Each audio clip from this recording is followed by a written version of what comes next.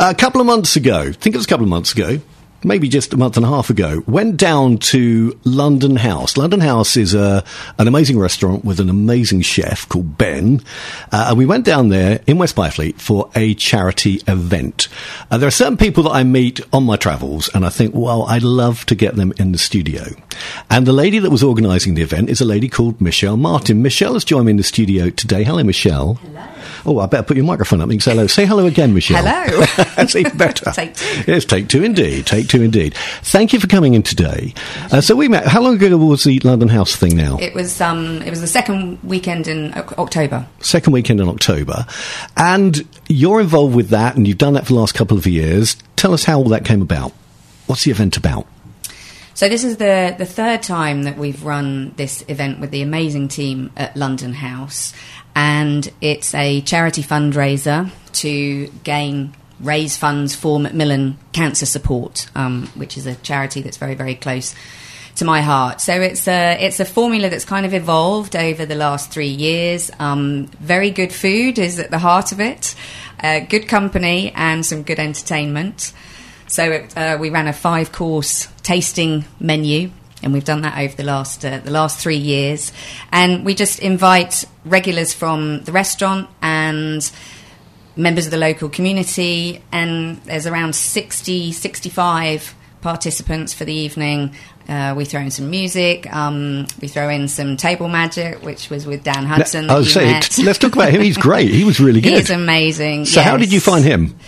So Dan is a really interesting character. He is not only is he a member of the Magic Circle and does phenomenal adult magic shows, but he also has an alter ego called Fred in the Shed, where he's a children's entertainer. And he actually first crossed my path many moons ago at my goddaughter's birthday party.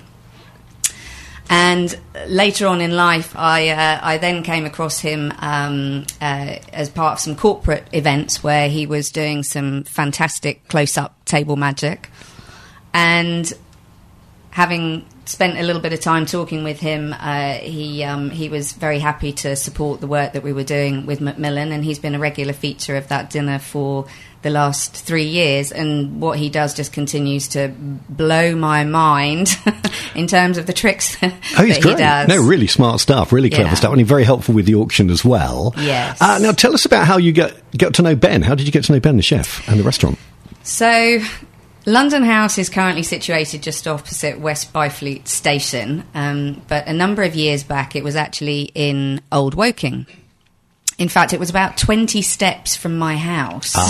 There's a clue there, then. There is a clue there, and those that know me well know that I'm not much of a master in the kitchen. So the confessions are coming out now. Yes, so frequenting London House was a little bit of a regular event for me, and that's how I got to know Ben and Lornette and the team at London House.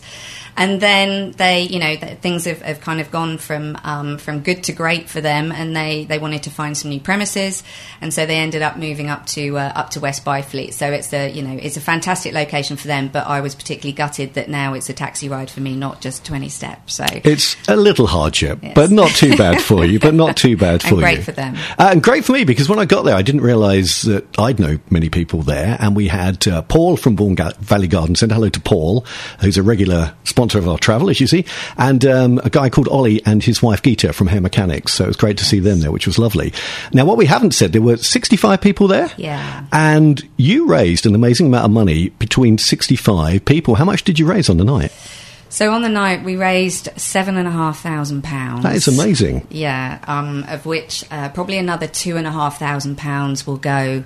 On top of that, I work for a company called VMware in my day job, and they do charity match funding. So that's an opportunity to get some additional funding for Macmillan, where we do private or personal fundraising activities. The company matches that. So all in all, it ended up being a £10,000 fundraiser, which was just phenomenal. The generosity of the people in that room that evening. Well, you saw my reaction. It's not often I'm that speechless, but I was a little lost for words at points. And that's the best year you've had there? Yes, it's kind of grown. Last year we raised, I think with the match funding, it was around £7,000, and the year before that it was probably 1,000 or two below that. So it's just kind of grown, mainly as a result of people's unbelievable generosity to supporting Macmillan. Well, and they are such a great cause to raise money for, which is great. You are a local lass. I am. Old Woking. Old Woking. And how long have you lived there for then? About 9 years. 9 years. And you live near our guest of a few weeks ago, John Glover. I do. We're literally across the river from each other, so we're kind of neighbours with a small tributary off the River Way dividing us. You can wave at least. We do. Oh, that's cute. And John was brilliant a few weeks ago, and I wouldn't have met John if I hadn't gone to your event. So I'm so pleased that you came along. So that was great. So you're a local lass. You've lived there for how long? Did you say? Around 9 years. 9 years. So quite some time. And you work in town, or do you work in? So my main job, I'm a bit schizophrenic on the work front. I have many dimensions, but my main mortgage-paying job is based out of Staines. I have a pan Northern EMEA role where I have the luxury of leading a team of fantastic marketing professionals who basically position the proposition that we have. Sorry. It's all right. Don't know where that went. Yeah, so I lead a team of marketeers for a company called VMware. Yeah, and they're distributed across the UK, Ireland, the Benelux countries, and the Nordic regions. And I think you were saying to me that that they as a company match your charitable contributions, which is great. So yes, you've obviously got that done with them, which is great. So all credit to them, because it's a really good thing for them to do. And I think you also do a bit of exercise classes. I do. I'm also a qualified Pilates instructor. How do you find the time to do all of this? I'm not sure, actually. When I think about it, it just seems to work. I think there's various points of interconnection. So I've been teaching Pilates for around 15 years now, and I absolutely love it. It's a fantastic exercise regime. If you've never tried it, then definitely give it a go. I'm going to. I have promised myself Pilates, so the moment I can get out of my job and get some free time, I'll be coming to see you, because I do need to get involved with Pilates. It's good for the back, isn't it? It's very good for building core strength, improving your posture, trying to minimise the risk of injury. That in itself is not a unique exercise regime. It's a really good complement for other things that you might be doing, whether you're a runner, a gym bunny, or whatever.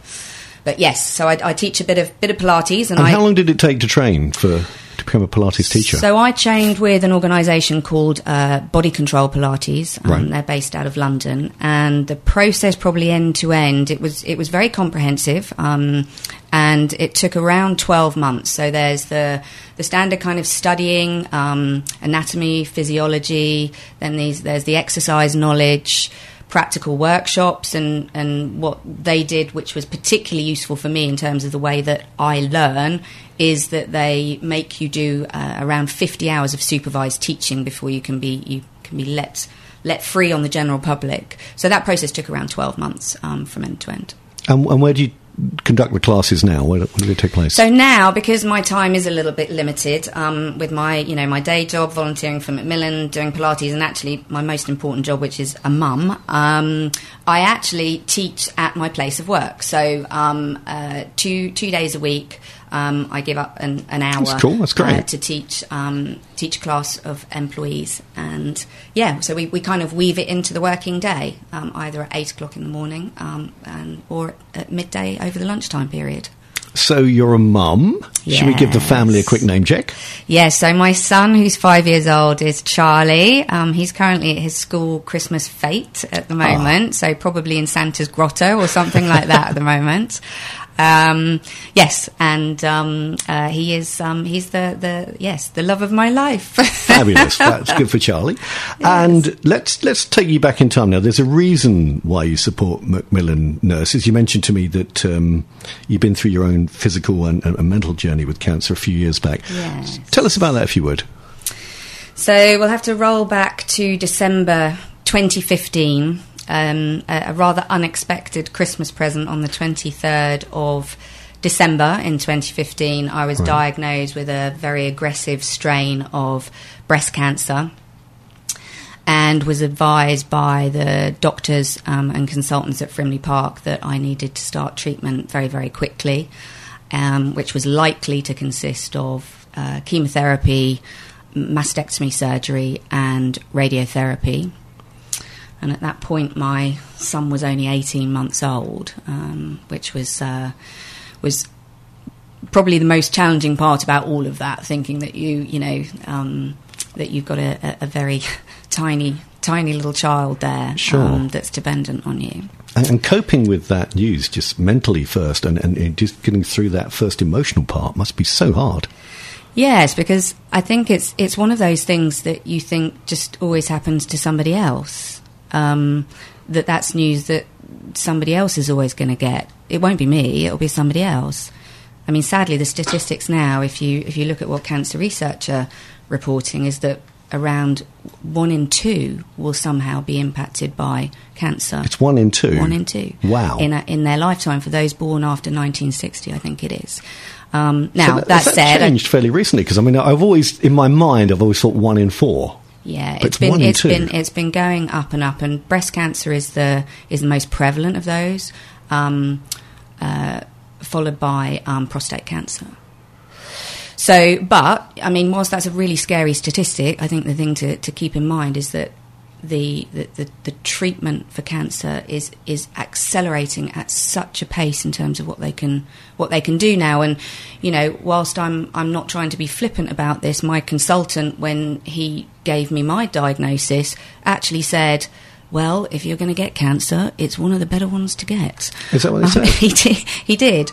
And he meant it on the basis that actually the survival rate now is so much better than it would have been kind of a decade ago. So that was the beginning of my my kind of relationship with cancer, and why a couple of years later, doing something for Macmillan became, a key part of my journey going forwards, because it was part of me giving back for the journey that I'd had over around 18 months. Must have been so hard to talk to people. How was that part of the coping, to tell your partner, to tell your work? How did you? Can you remember what that was like?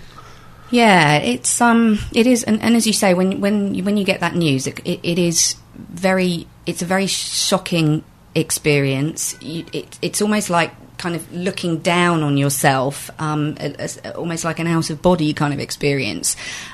It's difficult to process the information. Everything that you're being told is, it's a minefield of new terms and information and a whole system and set of processes that you've got to suddenly start to navigate yourself round. And at first, certainly as far as work was concerned, I was a bit unsure about how to tackle this. I have an amazing employer. VMware is very, very supportive of people bringing their whole self to work. They very much encourage transparency in the workplace. But at the same time, you go through this conflict of, I don't want people to think that I'm weak, or I'm not able, or judging me if I'm not going to be around for a certain period of time. Honestly, what a ridiculous thing to think. I now kind of goes through my mind, but at the time it was the natural. You're going to feel that way. Yeah, and my boss at the time gave me a very useful piece of advice, which was, he said, look, tell people whatever you want to, be completely open about it or not, as you see fit. But just bear in mind that if you don't decide to share that information with people, they will draw their own conclusions.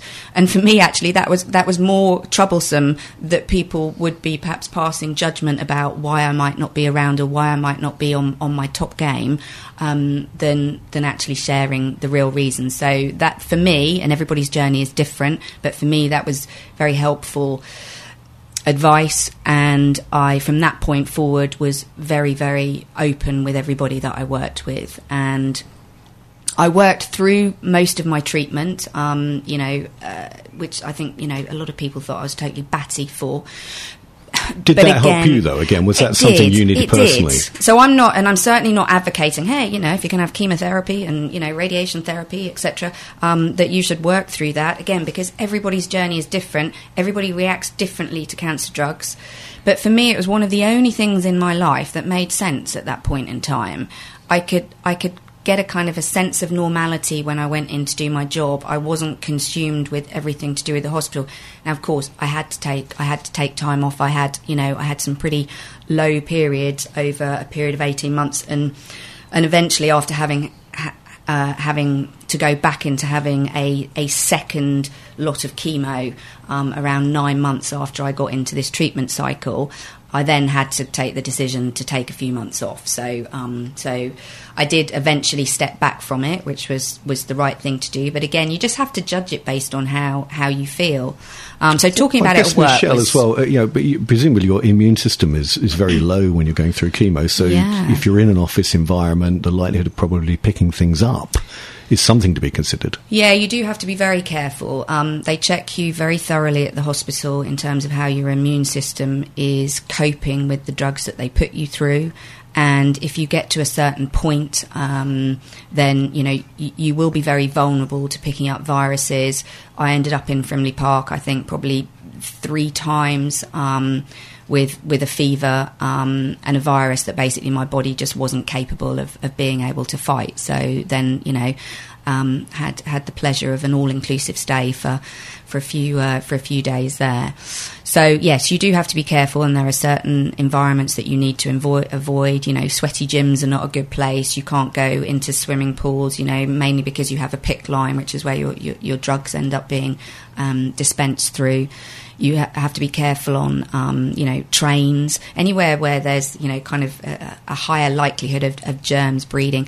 I didn't do any I think I did one lot of air travel in around 14 months, which was where there was a reasonable enough gap between treatment that my immune system had picked back up again. So yeah, you do have to be careful. Frimley over St Peter's or any other hospitals, is it because it's favoured for treatments of this nature? Or? So I was given the choice of either going to Royal Surrey or going to Frimley Park Hospital. Right. And at the time, I don't know if it's still true, but at the time Frimley Park was, I think, the only hospital in the country that had an outstanding rating across the whole of the hospital establishment. So for me, that was a bit of a no-brainer to then choose to go to Frimley Park. And I have to say the team there were absolutely outstanding. And again, another reason for me why the connection with Macmillan, because the chemotherapy ward at Frimley Park Hospital was one of the first chemotherapy units to be adopted by Macmillan, which means that those nurses, they get extra training. There are certain nurses there where their roles are funded for the first year of their term. And then the hospital trust pick up the costs associated with that. So Macmillan featured really heavily in terms of the chemotherapy unit that I was under. And Macmillan, they got involved right from the outset then? As soon as you were diagnosed, Macmillan nurses were involved in the processing? So actually, yes, there was a Macmillan nurse involved when I was given my very first diagnosis. My breast care nurse, who I can still go to now, several years after I started my treatment. They are also funded by Macmillan. There are what are called navigators now at Frimley Park Hospital, because one of the things when you're having cancer treatment is that it does become all encompassing. From week to week, you could be having maybe 7-8 different appointments in a week. For bloods or heart checks, or so you're being checked for what's wrong with you, but you're also being checked for what might be going wrong as a result of the very heavy drugs that you're being given. So, sure. And that can become very difficult because some of those departments are not that well connected. So they've also invested in a navigator post, which means that you can go to this Macmillan individual and they will help you, in effect, navigate your way around appointments, around different departments in the hospital. And that actually came on board partway through my treatment, which I was really pleased to see, because it was something that I struggled with, and I ended up having to put quite a lot of effort into managing my own kind of treatment plan, in effect. So yes, so they're investing in that. And then centrally, as an organisation, you can reach out to them to get lots of information around, not just the health-related aspects of living with cancer, but also the emotional and the practical elements, financial support. And it's for the people living with cancer as well as those who are helping to support and look after those that are affected by cancer. Because the counselling side, I mean, it must be so important to have someone that you can go to that's got the voice of reason, the understanding. Yes. Must be important. And sometimes it's just about having somebody to talk to full stop. You don't even necessarily need something to come back from that. I had a young son, so, there was I wanted to try and shield him from as much as possible. My parents were amazingly supportive on the journey that I went through, but at the same time, you don't want to put any additional pressure onto them, because they were having their own journey, having to see me go through what I went through. So, yes, sometimes it's just a case of having somebody to talk to that's just happy to listen and acknowledge and empathise what you're going through, because they also put a lot of effort into trying to understand what is it really like living with cancer, what are the emotional, practical aspects of that, and they invest a lot in training their staff in understanding that, so that they can help individuals that end up phoning into their support lines, etc. Michelle, you're saying it was the cancer that you contracted was fairly aggressive. Yes. Which is probably a huge shock. If it's not too uncomfortable, talk us through, if you could, some of those low moments and then how you got through that, and tell us about the more exhilarating moments as well. Yeah, okay. So I think once you've got over the shock of the news that's been delivered, to a certain extent, I then kind of went into project management mode. That's kind of... And that's your character that allows that? That is my character, yes. So, okay, I'm gonna treat this like a project. There are, multiple aspects to this. Let's just get this thing done. So I did go into it with a definite kind of the glass is half full, not half empty. This is a road that I've just got to get through to come out the other end. And I think that stood me in very good stead. But, of course, there are dips that you take along the way. And, again, those will be different for everybody, because everybody's journey is unique.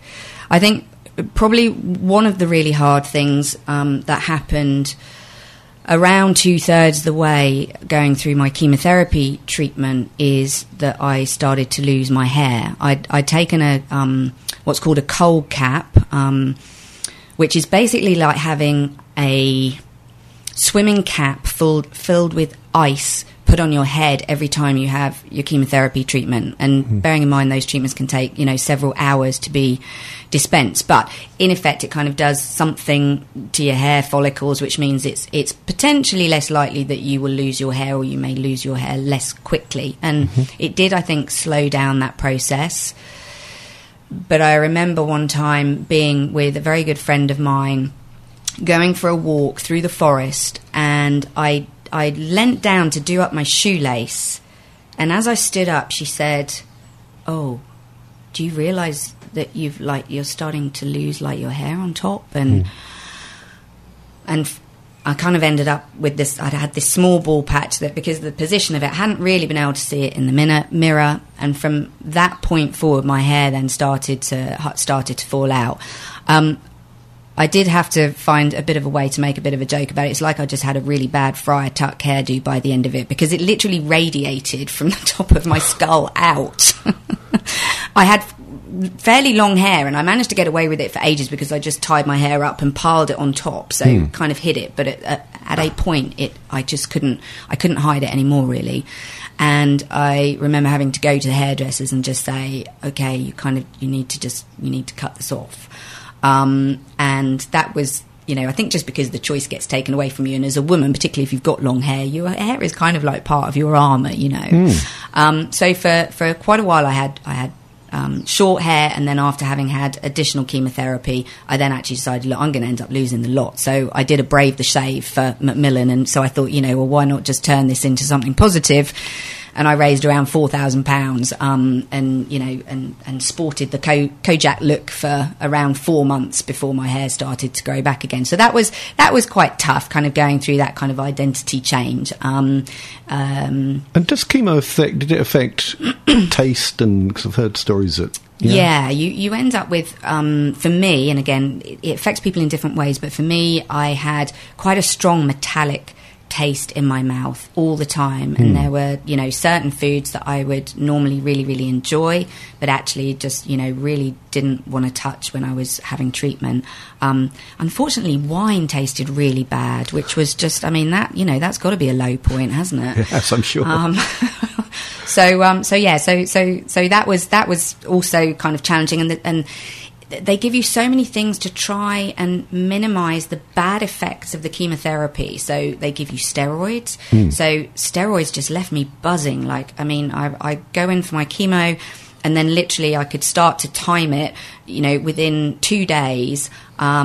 I would literally just be like I'd just had too much Red Bull for 24 hours. I'd be wide awake in the middle of the night, got through quite a few good Netflix series. And, so very, very difficult to kind of get a good night's sleep. And then you start to go into this cycle where, you start to feel kind of very, very tired. You start to feel just weaker. You start to feel very, very uncomfortable, achy, almost like you're about to go down with the flu. And then literally within a few days of when you're due to have your next chemo, then you kind of start to pick yourself back up again, and then you're back into it again. And I think that kind of relentless cycle, the first couple of times you kind of think, oh, okay, I'm still finding my way a little bit. Then you start to recognise the cycle, and I think almost that becomes a negative because you know exactly what's coming when it's going to hit you. So that grinds you down a little bit by the end of it. How long did the chemo treatment last for? So my first lot of chemo was every 3 weeks, and I had 6 sessions. And then about 6 months later, I had to have another 3 months of chemotherapy. So that was probably the next real low point for me. I thought that everything was done. I'd had chemo, I'd had mastectomy surgery, I'd had a month of radiotherapy, and then I thought, okay, that's it. Like, life can start to get back to normal. And there was kind of something just in the back of my mind, just thinking, well, let's just make sure that this really is kind of the end of where I need to get to. And to cut a long story short, I sought a second opinion from actually a professor in the Netherlands. The Netherlands are quite well renowned in terms of their research and developments in breast cancer.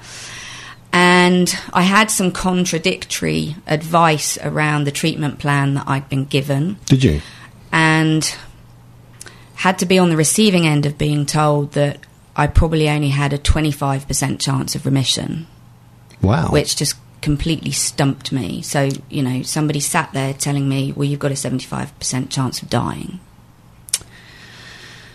So I then explored that a little bit further and was able to then kind of secure a bit of a belt and braces treatment plan, which meant that I had a further 3 months of chemotherapy treatment off the back of that initial treatment plan. Back in Frimley? That was back in Frimley, right, yes. Right. So it was a little bit like going home. I mean, it's weird to kind of feel I was actually quite. It was actually quite uplifting going back there because they are such a fantastic team. But yeah. How did you tell them that the diagnosis from one professor to another was different? Yeah, that's a tough one. It was a difficult conversation with my consultant. So I spoke to him over the phone, and the initial view that I got back was, well, there is no protocol for doing additional chemotherapy after your main program has finished, unless there is evidence that the cancer has spread. Right. So I then presented the information that I'd had from this other professor, and I kind of got the same answer back. And what I countered it with was, well, if I was your wife or your daughter, would you be saying the same thing? Now, I'm not saying that that's what necessarily kind of tipped the balance, but that's the way I needed him to think about it, because, again, at that point, my son was, probably just not even 2.5 by that point. And my biggest priority was to make sure that his mum was going to still be around for, sure. the rest of his foreseeable life. Sure. So what ended up happening was I then went to the Royal Marsden, and a professor at the Royal Marsden did a second opinion of the second opinion and came in line with a number of the points that had been brought up there. So that then gave the Frimley Park Hospital the leverage that they needed to be able to then offer me the treatment plan that was being recommended. Royal Marsden, I mean, that is an amazing hospital. Yes, it is. It is. So, yeah. We were talking about some of the lows, because there are obviously low points on and going through any experience of that nature and coming through it. Talk about how you kept yourself positive. So I made a choice early on, I guess, to kind of embrace the fact that I'd been diagnosed with cancer. For me, it was important to make sure that what I was going to put my energy into was going to end up being something positive, because it's very easy and completely understandable that you can put a lot of energy into the, why me? Why did this happen? How has this happened? But actually, the reality is it's happened. You cannot change that. And the important thing for me was that I just wanted to look forward. So I kind of rationalised it in my mind, and whether or not this is true, it kind of doesn't really matter, but it meant I could give it a place. And I think this is very much, I can kind of hear my mum in my ears when I would repeat this back to myself. And I rationalised the fact that I had cancer, that it had happened to me because I was strong enough to deal with it, and better that it came to me than going to somebody else that perhaps couldn't have taken that on. So that was just my kind of, my coping headline, if you like.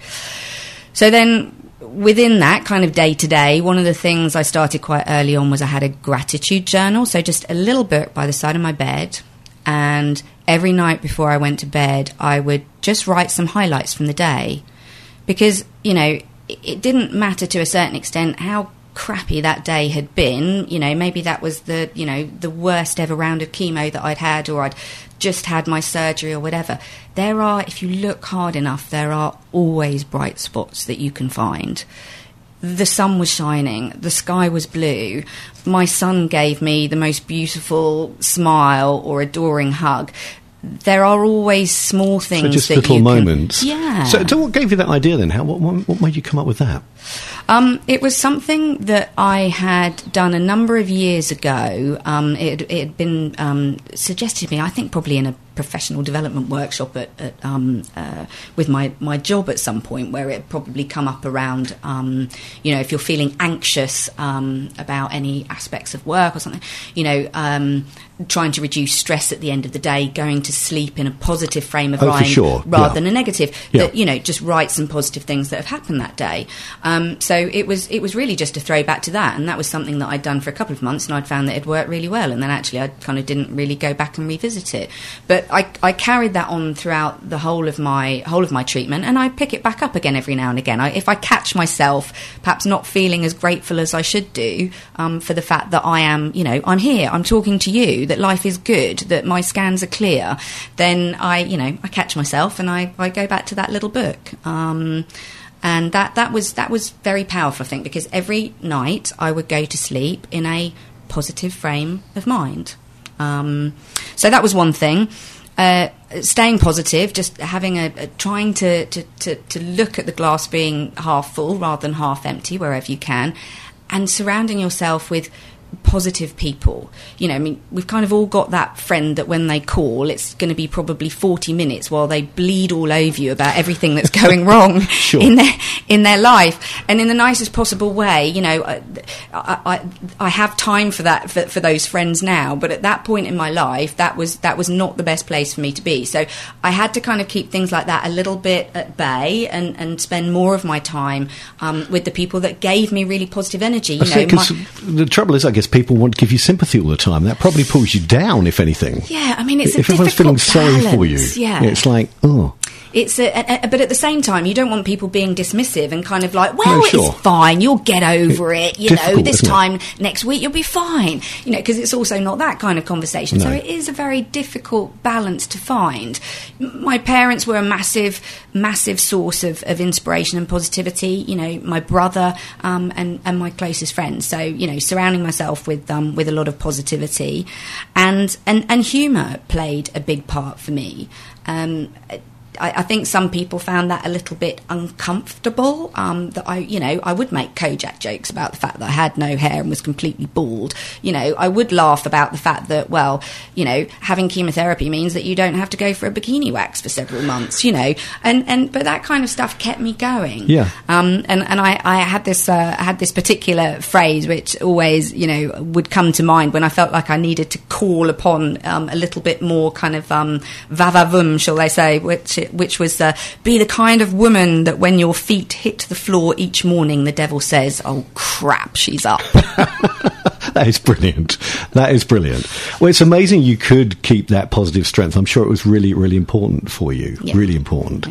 So the other thing that is great that came out of it, of course, is your commitment to Macmillan. Yes. So tell us about how that all started and what you've done since.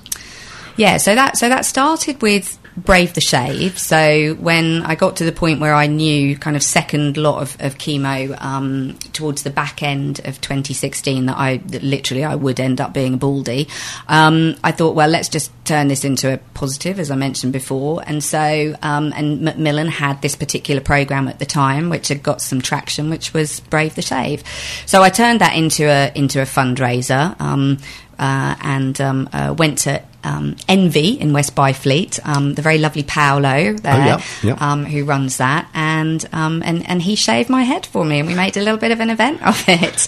In fact, actually, he's bald as well, so I've got a fabulous picture of the two of us, kind of with our hands on each other's heads, like kind of brother sister thing. Yeah. So that was where it started. Then from there, I think when you go through any dramatic experience in your life, whether that's health, whether it's something on the family relationship front, you often come out of it looking at life in a slightly different way, and you start to question what really is important in life, what really makes the difference. And for me, I also started to question, well, what is my purpose? You know, I had this great job in the tech industry, which I still do, fantastic company. But what else am I doing? What's feeding my soul? How am I giving back? How am I making the world a better place?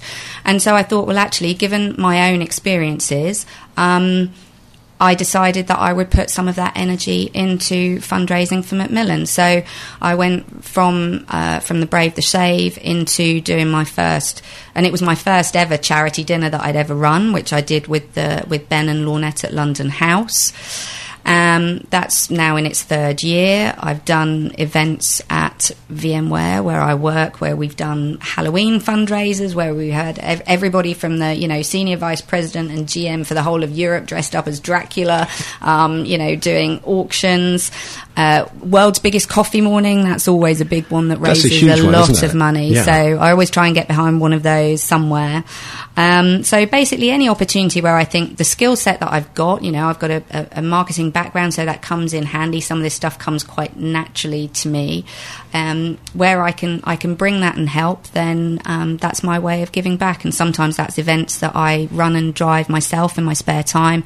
Other times it's supporting the bigger Macmillan community and just mucking in on, whether that's the big fundraiser they did at Long Acres at Bagshot for their Christmas open night a few weeks ago, or a ball at Penny Hill Park, that kind of thing. Then I'm happy to kind of muck in. That's really good. How much money do you think you've raised so far? Directly from the fundraising stuff that I've driven, I would say probably around £60,000-70,000. That's amazing. Yeah. That really is good. Yeah. Some nice emails coming in, so I've just been jotting them down for you. Sandra Kendrick Addlestone, very brave. Well done for the work you do. Henrietta Dean, well done, Michelle, for raising funds for Macmillan. They helped my mum Elizabeth when she was alive, which I think was lovely. So some lovely stories there. Thank you for those. It's been great talking to you today. Thank you very much. Has that covered everything? Is there anything else you want to tell us, anything more about Macmillan? I'm trying to think of all the services that they offer, because to your point, it goes way, way further than probably what people would imagine. Yeah, it does. And when I first came across the name Macmillan, I actually had a bit of an adverse reaction to it, because I completely misunderstood what they did. I actually thought they were more associated with end of life and kind of hospice care. And so when people start, when I kind of saw Macmillan labels on people's badges and things like that, I mean, it literally did send me into a little bit of a panic. So I've been on my own kind of journey of discovery with them. So yeah, I mean, it's their website is full of the most amazing information, and not just written, lots of videos, whether that's on the healthcare front, and lots of videos of people sharing their own stories, whether that's around particular types of cancer, whether it's around particular circumstances, because again, everybody's journey is different, and some people may be able to relate to what I've shared. Other people, they will have had a completely different kind of experience. So their website is full of amazing information. They've got amazing people over the phone, if you ever want to just actually talk to somebody. And they also you can approach them as well for financial support, because having cancer is expensive. If you're not working and you don't work for an employer that is going to make up that shortfall when you're off sick, even just things like parking. Royal Surrey Hospital and Frimley Park Hospital, the parking charges, if you're going there sometimes maybe 3 or 4 times a week, that really, really starts to rack up. So even just simple things like, maybe getting some financial support for things like parking charges. And then obviously there's the healthcare aspect and the training that they put into the nurses and healthcare professionals to really try and accelerate and progress, ensuring that everybody gets, the very best possible cancer treatment that they can get, and that ultimately nobody ever has to face going through cancer alone. Do you still have to go back for further checks now, or is it a constant thing that you just Yes, I do, and I'm kind of glad about that. It's a little bit of my comfort blanket. So sure. I've had clear scans for the last 2 years, which is great. Fabulous. So my oncologist kind of gave that a big thumbs up when I last saw him in July. I'll do kind of an interim checkup in January, which will really just be around checking my bloods to make sure there's nothing looking scary there in terms of any increase in inflammatory markers. And then he'll scan me again probably at the 3-year mark. But that 2-year window was quite a critical point to get to make sure that the cancer hadn't spread or popped up anywhere else. So yes, so still under the hospital's care, and they're still monitoring. Well, that prevention, those checkups, really important. So absolutely. That's great that they do that for you. Yes. And you're still in touch with your Macmillan nurse that you started with, or not? Or? Yes, if I need to. I mean, the great thing is that as more time has gone by, I feel less need to have to do that. But if ever there's anything concerning me, I can just pick up the phone or drop them an email. Ruth. Her name was Ruth Connor. Fantastic. Yeah. So well done to Ruth. Yeah. You're an amazingly positive person. It's been lovely having you in the studio. You are one of those people that are wonderful on the outside and wonderful on the inside. Oh, bless you. Thank you, Baz. Thanks so much for coming to the studio and sharing, because as we've had from the emails, I've still got more coming in now, actually. People are responding. They're very grateful for the conversation, for the openness that you're given. So pleasure. Really grateful for you coming in. Well done for raising more money. Thank you. I'm sure we will get together again. Yeah, I hope so. To work on an event or two, and let's hopefully we can help you raise some money as well.